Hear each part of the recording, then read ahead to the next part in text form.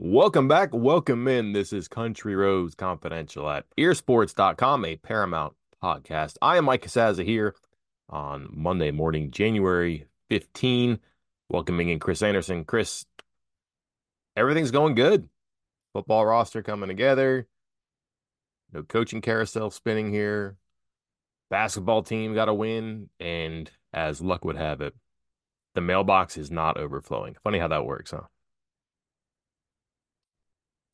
Good time to as I say, we went took a while off and got loaded with questions last week, and then come back with another one back to back. And yeah, not too much to ask when things are going well usually. Almost like people enjoy complaining or worrying. If I didn't know any better, I would say that's the way fans are. What do I know? Not a fan. Mm. Here's what we'll do. I got short arms. Today's a good day for me to reach into the bottom of the mailbag. We're going to try to get to every question that we can that we have not answered in some form before. Like, for example, when's the football schedule coming out? Very popular question. Don't have an answer. Should be soon. Probably before the end of the month, you'd hope. Last year, January 31st. If you're worried about that or other trivia that we've already answered, might not get to it today, but there are some big topics, some good questions, some think pieces, some conversation starters that we can get to. Why dilly dally? Let's jump right in. What do you think? All right, let's go. I'm just going right down the board posts right now. Woo. Might jump around a little bit depending on what I see as we go. But SG Taylor 24 asks, "What is your take on Jordan Leslie working with the secondary? He's always been DL or linebackers." Real quick background for those listening who may or may not be VIP members.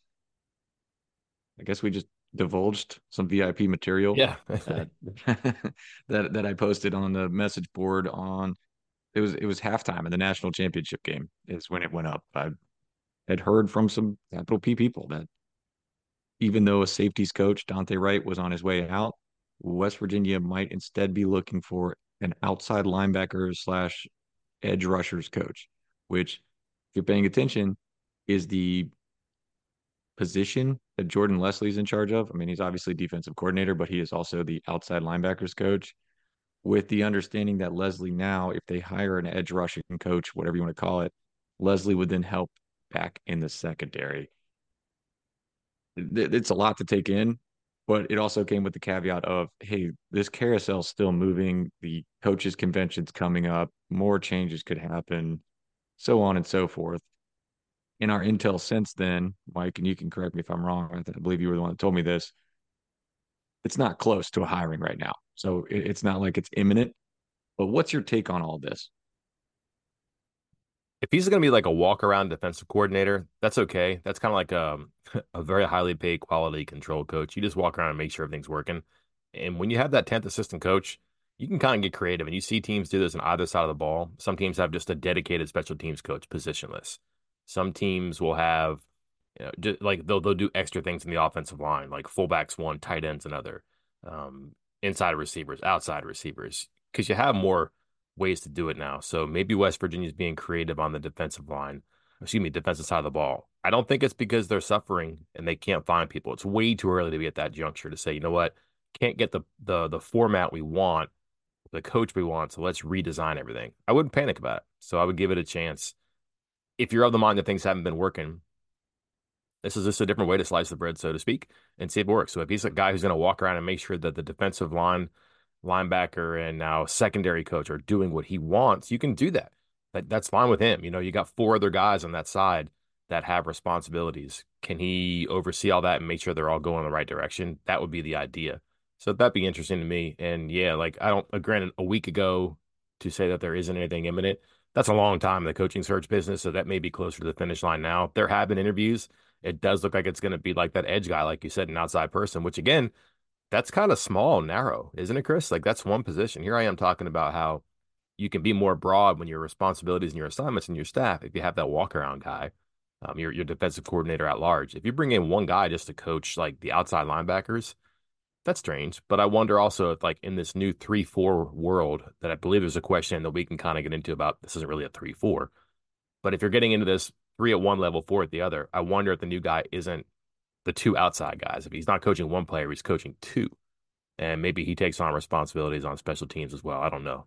But I think it's an interesting idea that just because you haven't seen it here doesn't mean it wouldn't work. And at this point, if you're Neil Brown, like how many pitches are you throwing to the defensive staff to do its thing before you have to realize that that's maybe not the best idea?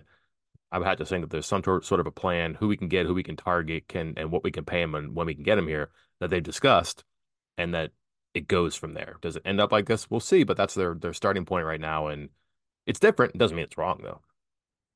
Yeah, I think my first response when this person told me this was a real possibility was, is there any other Power Four program that has one coach handling the entire secondary with, essentially no help?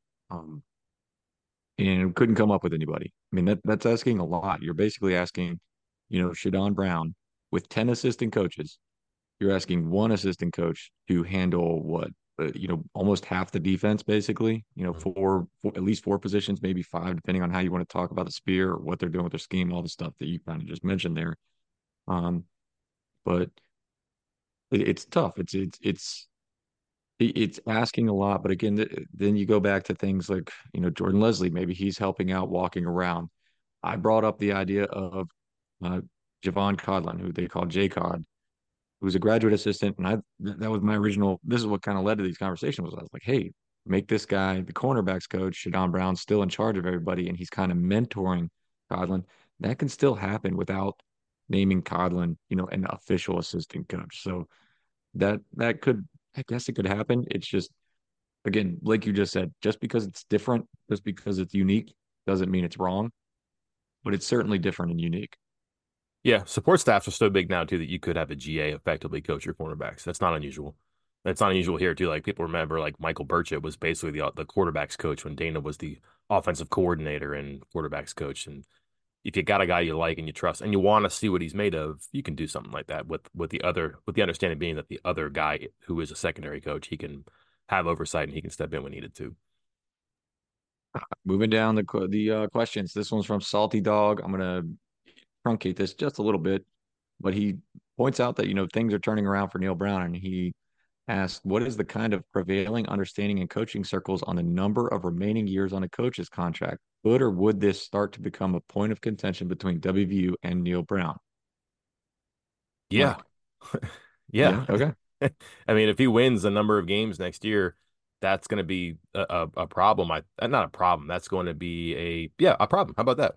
If we're going to just go yep. black and white here, he's going to want more years in his contract because he's the guy who was in a corner this time last year and he came out and he advanced by winning. And if he does it again, he's going to be further out of that corner and he think he should have more security than he probably would have with just the remaining number of years.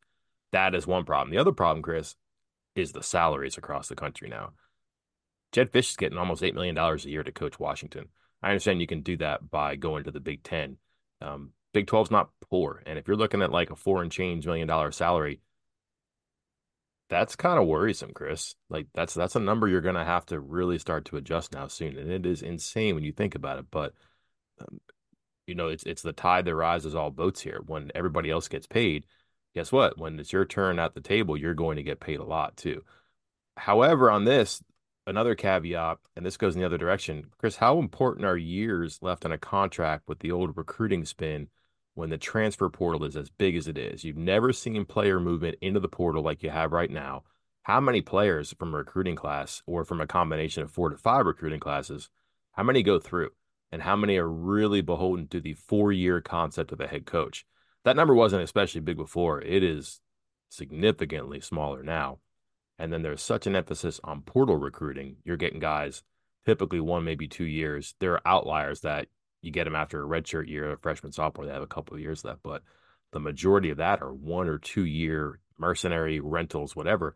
As long as you're there for 1 or 2 years, that's fine. And at that point, very rarely is a portal player coming in to play for a coach.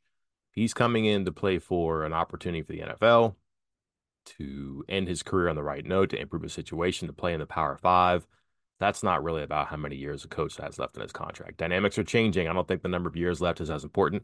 I think the dollars are much more important now. And just I don't have much to add because I think you hit all the high points there. And I'm with you. I think the number of recruits, the conversations, there used to be negative recruiting of, hey, look over there, Mm-hmm. well, Neil Brown's only got 3 years left on his deal. Is he going to be there when you're ready to graduate? Like, you think they're having that conversation nowadays? No way. Like you said, with all transferring, zero chance that conversation's coming up. So that's basically out the window. To recap, and I'm looking at one of our old stories, and I think it's updated correctly, but 4.1 for 2024, 4.1 million, 4.2 million for 2025, and 4.4 million for 2026, and then that's it. Correct? Yes. Okay. I think that's right. I mean, it's one of it's a story by a Mike over at 24/7 Sports. So I'm gonna take his word for it. Shady, iffy. But just to recap for those listening, so you're wondering what we're dealing with here. But yeah, I don't think it's a conversation. Again, I'm with you. I think the bigger conversation is going to be about, and not even job security, since it's all basically guaranteed right now, for Neil Brown. So he knows he's getting paid. But yeah, the dollar figures are going to keep going up. Cost of business is going to keep going up. So Also, if big they hire a conversation. basketball coach for $5 million a year and the amount of income that comes from football versus men's basketball, you're going to get a phone call from Neil Brown agent online too pretty quickly, I would think. Yep. CMM0016, does WVU have any connection with players on the Alabama or Arizona rosters who might have to transfer? Just a reminder, when coaching changes happen, 30-day transfer portal window opens, and those guys can enter the portal even though the portal has been closed to everyone else. Mike, I could kind of jump in here real quick. I looked at Arizona's roster. No, not really. I mean, there's one guy, his name's Isaiah Johnson. He actually went to high school out in Chandler, Hmm. out near like Nico Marchio, but he's originally from Camden, New Jersey. And I had heard previously that he had some connections with AJ Jackson. Other than that, I just don't see anybody at Arizona. Um, Alabama, of course, there's a few guys there that, one time had some early looks from WVU, but again, you're probably talking about guys who are buried on the depth chart at Alabama for them to consider leaving. And I would think they would have already hit the portal if that were the case. Yeah, if you're looking at second cut players and your top shelf, top two shelves are leaving, well, wait a second. If they weren't getting playing time, they might be in line for playing time now too. So there's going to be an instant rush to the portal for sure, and there's going to be like a more patient approach for players who are trying to figure out, could this situation be better for me? Like, is the traffic gone? And also, is this new coach? Do I know him? Is it better for the way I play in this offense or defense? Um, so that 30 days, yeah, it started. It's not over yet. I'd wait. I'd be a little bit more patient because sometimes, like, yeah, connections are fine, but sometimes the best ability is availability. And if you have spots or if you're available, like there's going to be a mutual interest there that might exist beyond recruiting ties or familiarity with an assistant coach. Speaking of availability, next question comes from Hair Raid. Says between decommitments and transfers, the team has been informed the spear position is being severely deprioritized. It seems that way, he says. Mm. But I have not seen the influx of linebacker offers you would expect to fill that gap in order to run that 3-4. Can you explain the numbers as they stand, what you expect those numbers to look like? And are you concerned that they don't have enough linebackers to actually run a 3-4 next year? All right, I'll let you take this on the recruiting and the portal and all that because this is like you've rolled up your sleeves and dug into this already with who they've contacted and to what end. The one thing I want to get to when it comes to like the numbers, so to speak, is the number four. It's not four linebackers. Just think of it as players at certain levels. There's three, maybe four levels on a defense. Your defensive line, your second level, which is not just linebackers, and your third level, which is like safeties. That four is going to be some combination of like it's definitely going to be two inside linebackers because they were that way this year, quietly but visibly, and then how they put the other two people there, which in the past we called them like Bandit and Spear. That Spear is going to be like a nickelback for some opponents, some situations, and it's going to be like a Sam linebacker against other opponents in other situations. So if you've got like an end goal situation or a team is in the red zone, or if it's a team that runs a lot, which by the way, in the Big 12, look at some of these offenses now. You might have an E for a Sam if you spin the hands on the clock backwards enough and you're into early West Virginia Big 12 or even a couple years ago in all these offenses, that Sam is definitely going to be like a nickelback instead. And you might see teams that are just really good passing the ball. It might be a 2 minute drill situation. It might be a team that's down by 20 against West Virginia and they got to pass. Well, now you take your Sam off the field and you put that nickel back in. How they get to that number four is what matters. And that's the goal here. Be versatile. It does not have to be four linebackers. So if you're looking at like a two deep or four linebackers. Two times four is eight. Wait a minute, they don't have eight linebackers. They don't need eight linebackers. Realistically, they need four, maybe five. Let's just say six because of injuries. It's a little bit easier to get to that. Survivor 46 is here, and so is On Fire, the only official Survivor podcast, and we have a twist this season.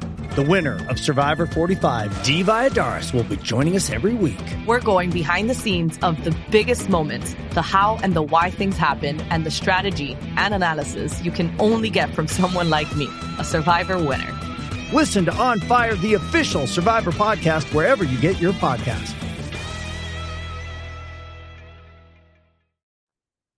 The numbers kind of tell the story, I think, and he alluded to it. But if you go and look at it as far as the ins and outs, you're right. Like on the spear, Dixon out, Stokes out, McLaurin out, Cobb, maybe Spear, or however you want to say he was going to play. We don't really know since he was hurt most of the year, but he's out with no transfers in at the moment and three freshmen that probably need some time to get ready. Meanwhile, at Bandit or linebacker and Bandit, they brought in five guys with only two guys leaving. Well, three if you count Lee Koba. But Ty French is expected to be a bandit type. And again, they're calling him an outside linebacker on the roster or whatever that's worth. Obino Luca, a high school player who's enrolling early. And as some of our national analysts have mentioned, he looks game ready. He looks college ready right now, physically. He looks ready. So he is an outside linebacker, aka a bandit, whatever we're calling him. So think the numbers are fine. Right now, I'm looking at my scholarship tracker, and there's 12 linebackers slash bandits with that are on scholarship set to return in the fall.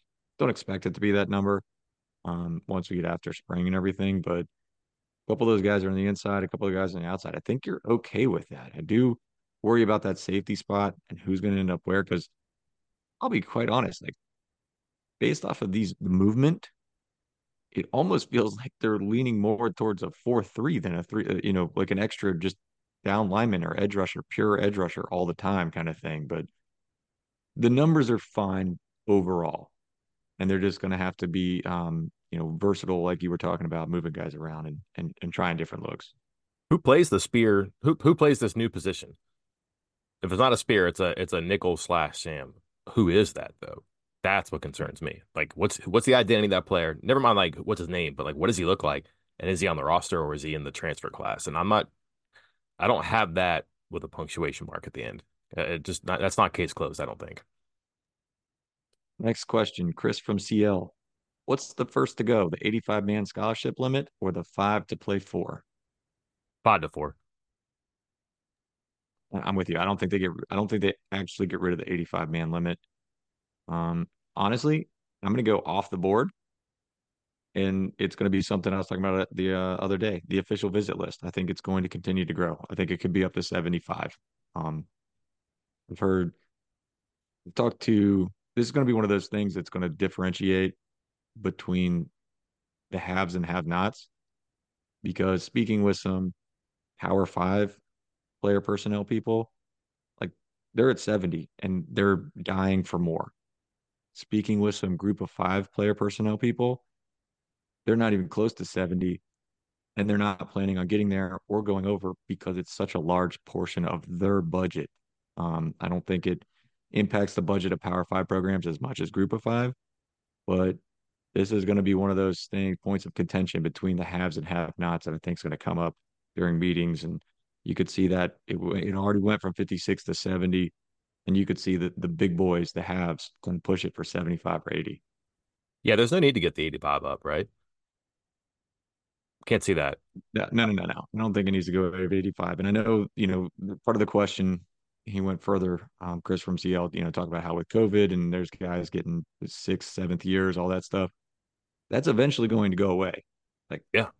guys aren't going to have a sixth and seventh year here in like a couple years. So that's going to go away. And you don't want to change the rules for now and then try to revert back, because so we have seen with everything with college athletics, once you open that Pandora's box, there's no putting it back in. So I don't think they've changed the 85-man limit at all. The 5 to 4 is interesting. I've been on that for like 20 years. Like I can remember having conversations with John Beeline about that. Like I wrote about it once and he came up to me after a practice, was like, "Hey, by the way, I've always thought this is a great idea." And then that's how our everlasting friendship was created right there out of similar minds. But it's an idea that just makes sense, and I've never actually been open to it. But I would be curious if you looked at what's happened with the COVID year and the COVID season, everybody effectively getting a 5 to 5. I would just rather listen, get 5 years to graduate, 5 years of eligibility. That would be my rule. If you want to play five, fine. Very rarely you're going to see people who play five. Either they're not rated that first year, and if they are, they're not going to play much more than 4 games anyways for football, for example.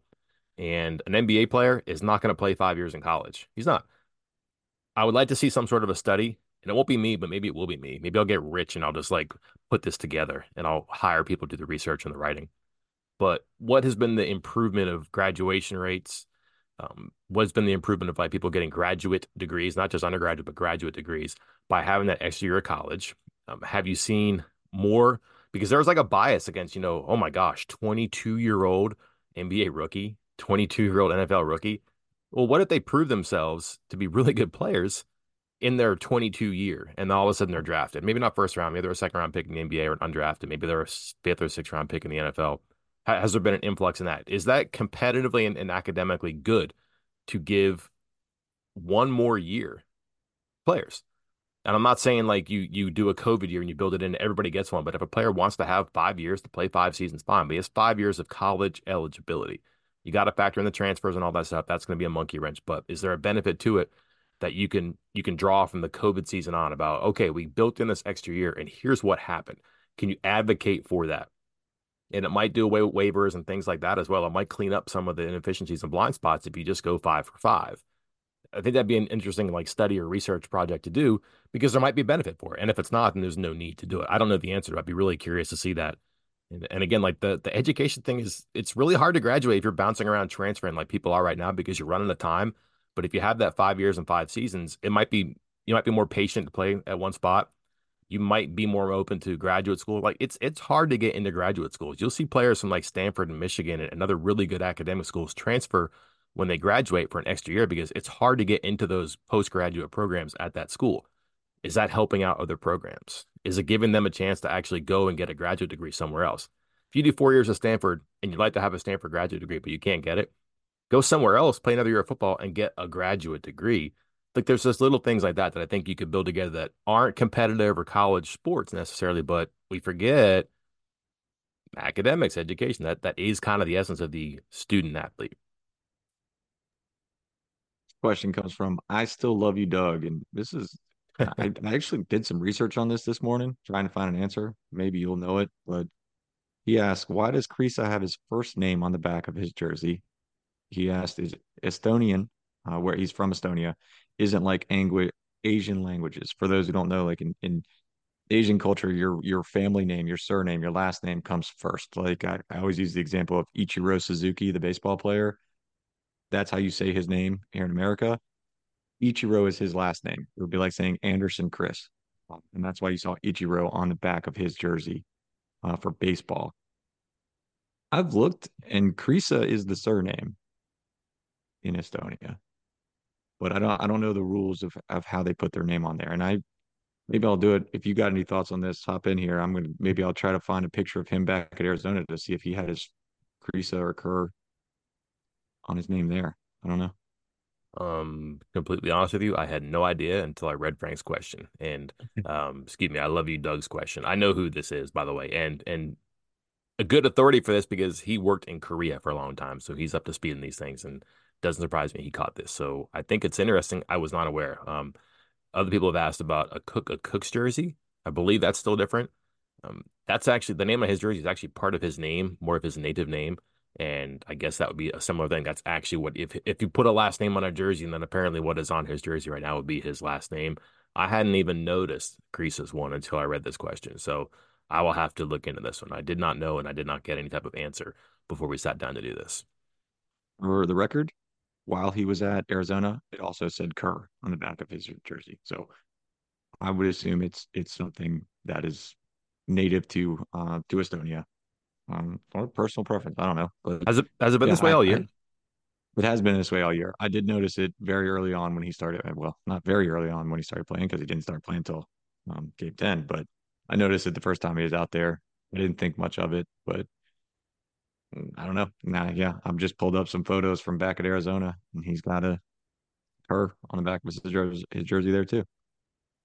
Well, it's funny the Interesting. things we don't pay attention to. Like when I'm watching a Yeah. game in the building, there's no way I can see the jersey. Could barely make out the numbers sometimes from how far away we are. And then on TV, up close, really tight, you're not looking at the back of somebody. You're looking at their face or whatever. And I just haven't noticed that before. So that's a good catch. Uh, let's see. Main year 105. This probably related to the earlier question, so not spend too much on it. But ask, do 2025 recruits now view this coaching staff as being more secure than the 2024 class did? Answer is yes. But going back to our conversation earlier about the contract and stuff, I don't know if it's as important as it would have been, 10 years ago, like his job security and how long he's going to be at West Virginia. I do think there was an issue this past class because there Mm. was the very real possibility that that was it. And like these guys would commit and he wouldn't be there by the time they actually got on campus. He would have already been fired. So I do think it had an impact on 2024. And it doesn't seem to be any sort of conversation for 2025. Yes and no. Yeah, a 9-win season in the bank, that brings you off the burner a little bit. What happens if they go 7-5, Chris? 7-6, and then you just have 1 year left in the contract. Is that right? Two, Two. 2025 Okay, and 2026. that's right. You're right. I think that would be. I'm not sure what the administration would do there. That I'm not going to get into that now, but yes, obviously 9 wins changes some things, but so would a 7-6 season, a 7-5 season. Pete Winter and Salty Dog 8159 both asked about the recent transfer decommitments. A couple of them. And this was a big reason why, we were saying back in December, like it's great that they've committed, but none of this means anything. Because even if they enroll at a school, and enrolling is different than actually being in class. Okay. Because the key is they have to have actually been in class for a class, started class. Because you can enroll at like five.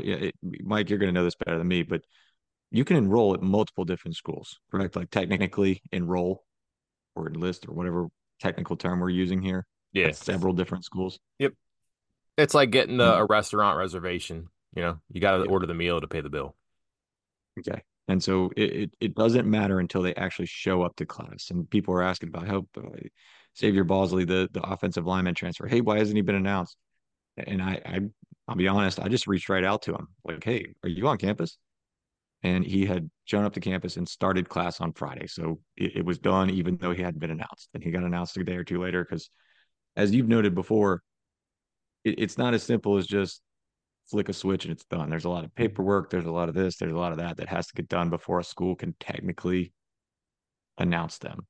Um, but the decommitments, I mentioned before, I was told very plainly it was not a waste. I had mentioned on the board that, this is a lot of, I don't want to say wasted official visits for a team that didn't have official visits to waste, but I was told they were takes and it was a good look and they wanted them there. They wanted them on the team. And I have not gotten an exact reason why. I think if you pay attention to where some of these guys are ending up, maybe you're going to get your answers. Because again, some of this comes down to credits and some of this comes down to getting enrolled. I believe it was Professor who pointed out on the board some of the post grad programs at WVU require a 3.0 or a 3.25 GPA just to get in. And maybe some of that stuff didn't transfer. I don't know. I would think this is some of the things you would work out before the official visits, but for whatever reason, it has not worked out. I wish I could give you a clearer answer than that. I'm also stuck on what Brown said on signing day too, that they've had a pretty good history of getting high school commits in and playing. You don't have a lot of like clearinghouse issues, eligibility center issues. A lot of that changed, and they altered the ECT SAT requirement, so that's not as much of a worry anymore. But he did say that pretty much all of their guys were good to go. Like there were a couple question marks. So I guess you could. I wonder now, Chris, if like the system isn't set up to take a couple more risks than before because you have so much more space, and especially they do something with the official visit count too. We're not there yet, I guess, but I wonder if I'm going to say calculate a risk layer, but can you be a little bit riskier? And maybe this is sometimes the byproduct of that. Rebels 52. Your question? will be answered in a full story later. You were asking about the what players who redshirted this past year or didn't see much playing time might move into major playing time. Mike's on that, right? Right, Mike? Yeah, it's not a very long list though, but yeah, we can get to that for sure. Okay. Um, WV2323, he asked, give us the roadmap to significantly improving this defense. 84th in yards per play allowed, 66 in points per game allowed, 70th in third down percentage defense. Right now, I don't see it at all. I'm glad he picked those numbers out because a lot of people will see like yards per game, and I think that's kind of a goofy stat, but those are three good stats. How can they get better? They're going to have to get better in pass rush. And if they think that the two people you mentioned, the freshman, the transfer, if they can do that, French and what's Obina's last name? Onukwe? Yeah, on Wuka. So Onwuka. Okay, sorry. I I'll don't have have to it in go front of back and me. listen to Neil Brown say it. But That might help their pass rush there, but they're also going to have to be better up the middle, like A gap blitzes. So, but if you're playing with the two middle linebackers, that's going to be a little bit easier too. I sometimes think that West Virginia and a lot of teams are too are just predictable on edge pass rushes. You're going to have defensive backs or like pass rush specialists, ends, outside linebackers doing it. Can they be better in there? That might help them. But also like, they're going to have to be better against the run to stop the yards per run too. That lowers the yards per play. But West Virginia was not a great run defense this year, and when they were good. Koba and Cutter were pretty stout in the middle, and they can make some things happen there. The one thing that's troublesome is going to be how they cover things in the secondary. They tried a couple different ideas within last year, but also between 22 and 23, it just changes. And I'm not sure they were altogether successful. New ideas in the secondary, Chris, maybe new results. So can they cover better, more effectively, fewer holes, especially when it comes on third down? And then I think that if their offense is going to be good, that's going to help their defense and teams. Other teams will have to be riskier. Could lead to more turnovers, more incomplete passes, more failed third down conversions or fourth down conversions. Go for it instead of kick a field goal. Just across a year, emptier possessions because West Virginia's offense is good. That can affect the other team's offense. So if West Virginia's offense is getting sevens a bunch or is moving the ball, holding on to the ball, that might affect other teams. That's not a great thorough answer. I share similar concerns that he has, especially in those three metrics, especially when you look at some of the offenses in the Big 12. How can I get there? I don't think all the pieces are on the board right yet, but it would have to be pass rush. It'd have to be a better way to cover in the secondary. And it'd have to be the offense for West Virginia continuing to be good to put pressure on the other team's offense. we got 6 questions left, 8 minutes. Woo. Do you think we can do it? No, but let's try. Who are the freshmen that are expected to play a lot and not redshirt? Give me 2 names, Mike. You got anybody? Farmer and Obina. Okay, good picks. I was going to say Obina and Zay Jennings, but Yep. we have found more often than not that it's skill players that get on the field early, which might lead you towards Farmer, Dunbar, something of that ilk. Hmm. What are the biggest needs in the portal still for post spring? Let's say when that window opens back up. Is it Position. safety? Well, position, like I said, yeah, I mean, yeah. So position, you've got to have a starter at your Sam slash nickel. Like if that's going to be one position with two players, you're going to need two players there, which means depth. And then I would think that, man, just speed on that defense. Speed. I don't know where it comes from. Is it a linebacker that can go sideline to sideline or a nickelback who can just run with people? Is it a safety who can span the field? I don't know, but a position would be those two spots you talked about, and a skill would be speed. All right, next question comes from Chestnuts. Might be too early to get a good grasp, but what is your starting secondary in the spring game? Go ahead, Chris. Yeah, I think cornerback's going to be interesting. I mean, I know what they're probably going to do. They'll probably, as they have in the past, start like as they've already here, like Jacoby Spells will start. Montre Miller, if he's healthy enough, could start. And if he gets a But waiver. right, but I think you're going to be looking more towards Aiden Garnes and TJ Crandall once they get kind of their feet under them, get some more reps in there. Safety, Anthony Wilson, Aubrey Burks. And if we're going to add that fifth spot, I don't know right now because you got Riley Collins, who, Nope. he's been kind of in and out, and I doubt it. Josiah Jackson, he's a redshirt freshman. He's going to be a redshirt freshman. Aiden Tagaloa Nelson, he's with the basketball team right now. How I don't think that's progressing towards him starting, 2 months from now. So, and then you got 3 more true freshmen coming in and nothing else. So I don't know what that fifth spot is at all right now. Um, Previously, Chris, Spear and Will were similar, right? Like you saw like Exery Low, Lance Dixon, like guys like that. They were will linebackers who could play some spear. All the verbiage now is that it's a strong side linebacker slash nickelback, right? And Collins had been weaned to be like that will slash spear. I don't know that he could be a Sam, and he's probably not a spear too. So I wonder what island he's on right now too. Also, All big right. deal to get Wilson and Burks back. There was a time that people were pretty worried that one or both would not be back. There was certainly some work behind the scenes to get that done. So kudos to the front office and the NIL people for making that happen because those are caps on the defense. Like you got to have that top player if you're going to play a cover three. Are they the best on the options, best of the options that are available? I don't think you want to go out and replace one or both, and they don't have to now. So good for them. Rocco Ear asks, what letter grade would you give Eilert's in-game coaching so far this season? All three probably an I, an N, and a C for incomplete, just because like they were much better Saturday. They probably shouldn't have been as bad in between that and when they got their team together for the first time against UMass. But I just think it's so difficult. I'm not being an apologist for him, but it's really hard to do stuff, and the players haven't taken to some of the rotations and changes until Saturday. It's a lot of Chris. It's just trial and error so much. Like you can't give him an A. It'd be hard to give him an F. A C seemed probably about right. Probably C minus because of the record. If you want to go D, I think that might be harsh, but I could certainly understand that. I wouldn't go above a C, so maybe like C, C minus.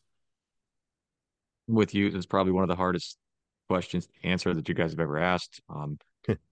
Because a couple of those things, like early on, like a couple weeks ago, I was like, hey, I don't really like these, jerking around the minutes and stuff. But it's almost like in the moment, it seems like the minutes are being jerked around.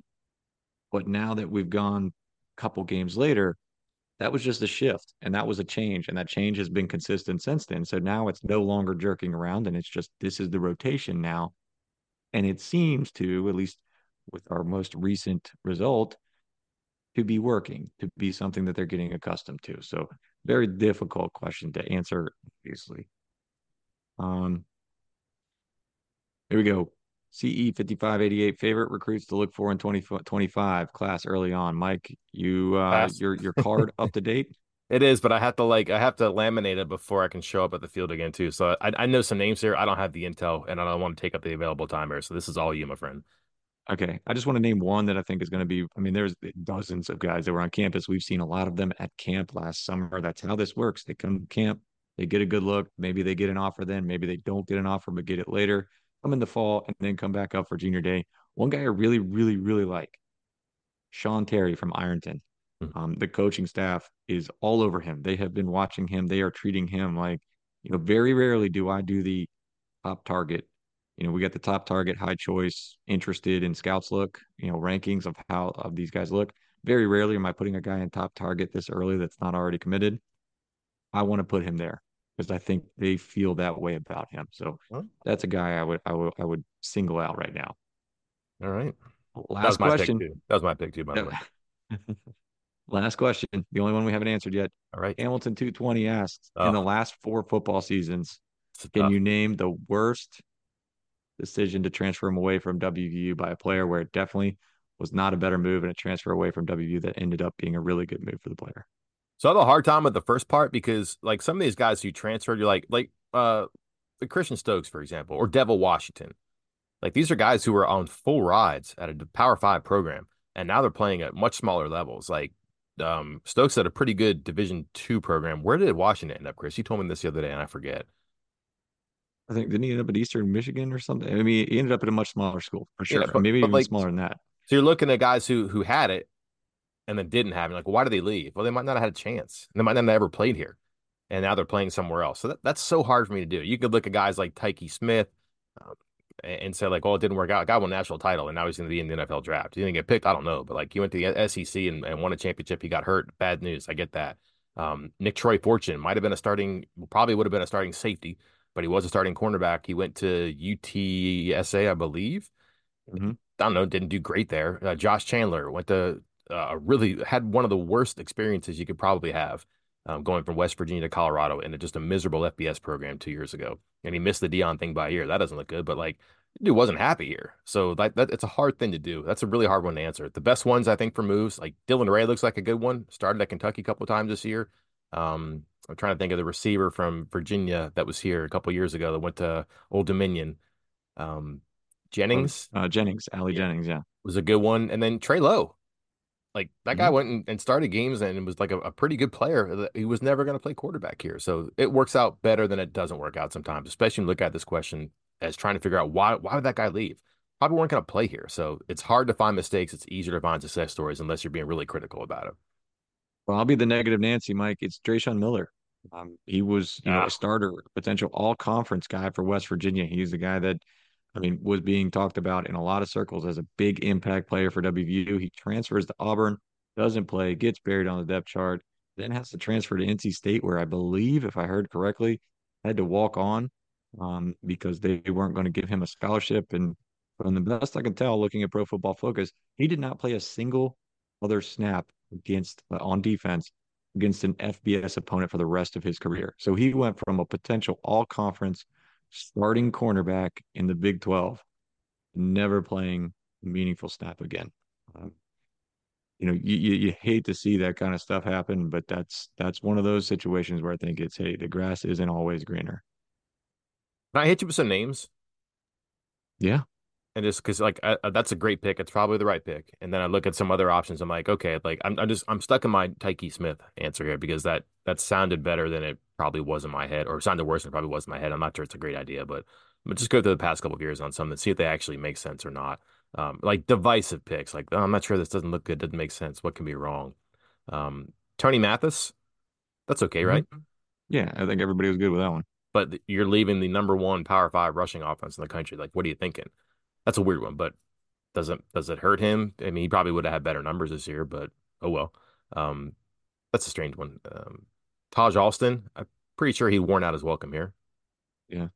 Colorado, I don't know there was a ton of Taj Alston highlights this year. Jordan Jefferson Mm, would have been he's a that starter here, list. was not there, Yeah. but and again, like not like that defense was terrific this year at LSU either. Prather, that makes sense. I don't have an issue with that one. Like he was like a featured player in the offense. He would have been here, but he was there too. Going down the list here of guys from last year. That's probably it for last year. Yeah, I don't have an issue with any of those. Like this is where it gets a little bit trickier because there were so many players in the 21 and 22 off seasons that seemed like you'd look at and go, this doesn't make a whole lot of sense. Like what's going on? What's in the water in Morgantown? Um, just a couple here. We mentioned Fortune. Where do you sit on Mesidor? Because he was in line to be a star here, right? Yeah. But Doesn't mean the it was going to reason, happen though. yeah.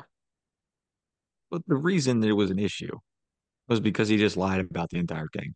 If he just comes out and says, "Hey, I want to be used as more of a," I'm trying to remember what it was, like he was being used as a what, like a three technique at WVU or a one, and he wanted to be a five technique or seven technique, further outside. He wanted to be more of a defensive end. And then Miami was willing to pay him. Like, there you go. If you just come out and say, "Hey, I want to be in a position that I want to play, a different position, slightly different position, and I'm going to get paid more." Like you look at anybody else in the world, and you're like, "Hey, man, I give you a job that you like more, and I'm going to pay you twice as much." Who's turning that down? Yeah. No one.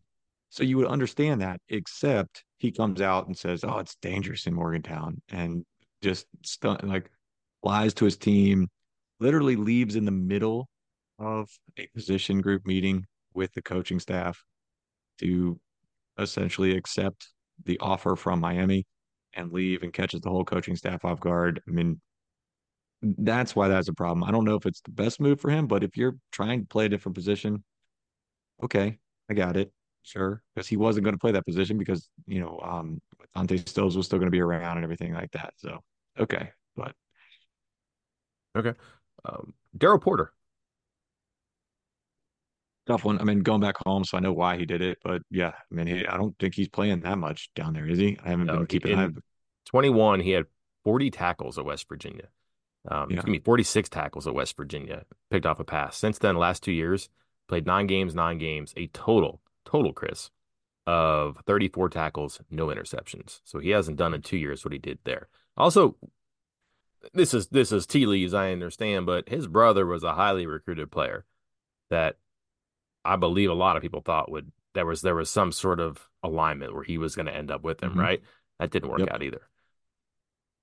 Brothers at Florida State now, is that right? Georgia and Florida State? Yeah, I think so. Yeah, so it's funny how that works out. Not a whole lot of other ones from that class. I guess if you wanted to have conversations about could it be good? Could it be bad? Jackie Matthews ended up being a starter at Mississippi State and had a pretty good season his 1 year there. Winston Wright, that's kind of an unfortunate story. A car accident that really derailed him. Who knows what he could have been? Parker Moore is a guy that I think a lot of people were confused. Like, man, he got a chance to be like the sixth offensive lineman here. Maybe he moves up, injuries, he just gets better. It was a starter at East Carolina, that's fine. Sam Brown, nobody's going to have an issue with that. And you kind of get into some dregs toward the bottom of there where, like, okay, better off without him for sure. The last one we'll look at will be the 2021 class. And again, a lot of names in here too, because that was just the environment at the time. Remember Tariq Stewart was just starting to start here, the junior college transfer, and then it's left Yeah. like right after, I believe, the bowl game. That was a strange one. And then Jeffrey Pooler, starting defensive end here, but he went to Northwestern. That's a guy who had aspirational goals for education. I think he wanted to be a lawyer and an agent. Hard to blame him for that one. You mentioned Drayshawn Miller. I mentioned Tyke Smith. Alex Sinkfield went and played in a fun little way in an offense in Boston College. That didn't work out too bad. And we mentioned Ollie Jennings. That's probably the big name there. Also, Austin Kendall went and he got to be a starting quarterback at Louisiana Tech too. So, again, a lot of players have left, but I'm not sure how many have been just significantly better than they were here or were going to be here too. But you do find some players who, like a lower level of players who, because of playing time or starting opportunities, it does make sense to them too. So that's a good question to look at and kind of like, I'm glad we circled back on this too, because having a conversation about a Mesidor or a Porter or some of these people, it does kind of give you the perspective I think that the questioner was looking for here. That's Went a little taking me bit, back to the old what I used to have a what was it called? Oh, the curse of the decommit. yeah. There's a story I used to write, like I wrote it first time like back in like 2013 or 14. And it was essentially every player that verbally committed to WVU and then changed their mind. Things did not go well for them. Things went very poorly for them.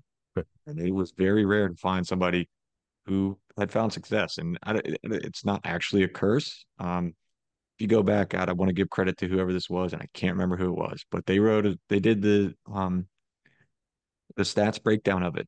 Players who verbally committed somewhere and then decommitted, their success rate in college was drastically lower than those who made a commitment and stuck to it. Oh, well. And his hypothesis was essentially it's like like a personality thing and your drive and your commitment.